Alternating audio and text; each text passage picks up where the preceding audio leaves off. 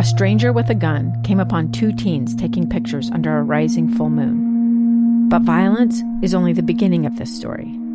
Sometimes I thought, there are no miracles. Yeah, there are, and this is a big one. I'm Amy Donaldson, and I've spent my career talking about how lives are undone by violence. The Letter is a podcast about how lives are remade. Follow The Letter at theletterpodcast.com or wherever you get your podcasts. Inside Sources. Welcome back, everyone, to Inside Sources. I am Boyd Matheson, opinion editor at the Deseret News. Great to be with you today, as always. Coming up at 11:35, we've got astronaut Scott Kelly is going to join us. He's doing some great things here with the state of Utah coming up on Friday. We'll give you some more information on that. And he's obviously a guy who knows a little bit about spatial distancing. Guy has put over 200 million miles. I thought I was a big travel guy, 2 million miler. He's got 200 million miles logging around the planet here. So Scott Kelly coming up at 11:35 today. You don't want to miss that. As I mentioned before the break, last night the president tweeted some interesting information about what he was going to do by executive order as it relates to immigration. And I was going back and forth with our good friend and independent pollster Scott Rasmussen this morning. And Scott, you always seem to be ahead of the game, but you've done some polling on this. Well, yes, we've been following this general topic of the president's response all the way through. If you remember, it was quite controversial a few months ago when he ordered a ban on people coming in from China. And we found that 89% of voters supported that. Well, over the weekend, we tested this idea about a temporary ban on allowing anybody from any country to enter the United States. 70% of registered voters say, yeah, they're in favor of that. And it includes 82% of Republicans, 66% of independents, and 64% of Democrats. It's so fascinating. The number that just jumped out at me, you did some polling around those who strongly disapprove of President Trump, but their view on immigration and what he's doing by executive order on immigration was interesting. Yeah, those who strongly disapprove of the president, and by the way, this was before the president acted, so who knows what they'll think now, but 57% said yes, we should prevent anybody from entering the U.S. At this time. And look, this is not a general attitude about immigration. This is not something that people are going to expect to hold this view a year from today. But what it reflects is a recognition that, people coming into this country are a potential threat during this era of the coronavirus. In fact, you recall a few weeks ago, I had a number of the day that 750,000 people entered the U.S. from China in December, January, and early February, which obviously helped spread the pandemic that we're dealing with now. And again, so this strikes me as a sort of a common sense health measure for most people. If you can live with the idea that you should be staying at home yourself all the time, it certainly makes sense to think, why should we let somebody else come in? Yeah, I think that's such an interesting thing. And those of you who don't know Scott Rasmussen, he's in New York, so you're seeing the vacant streets and what's going on there. How do you think this polling plays out in terms of, you sort of have this interesting juxtaposition of, okay, let's not let any immigration happen and people come in right now, and yet we've got governors and protesters and people who are saying, hey, it's time to open up and get going. Any sense in terms of how that tug and pull is going? Yes, a little bit. First off, we've seen a slight increase in the number of people who say that the economy is a bigger worry to them than the health threat. A few weeks ago, 38% said the economy was what scared them the most. It's up to 46% now, so people are kind of split.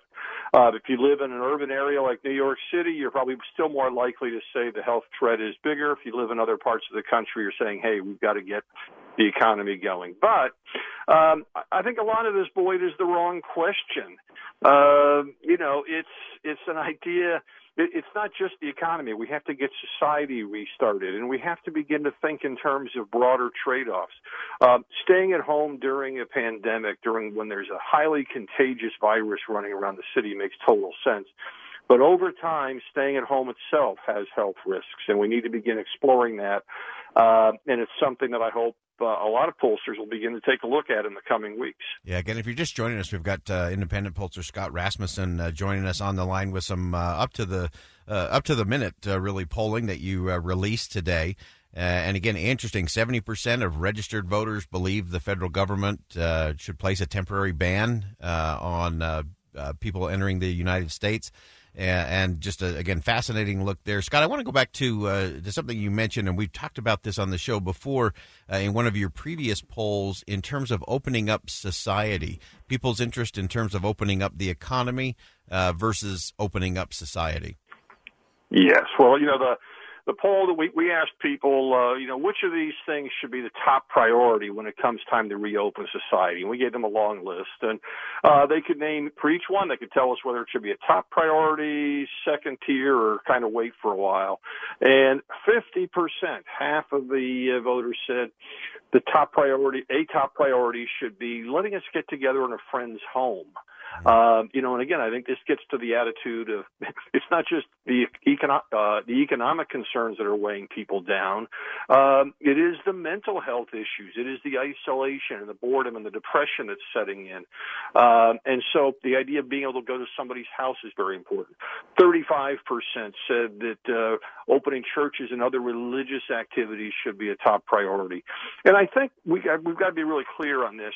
When people are talking about this, it doesn't mean that they expect to go back to church or go to a friend's house and have nothing be different than it was before the pandemic. Right. Certainly people are going to be concerned about social distancing and health measures.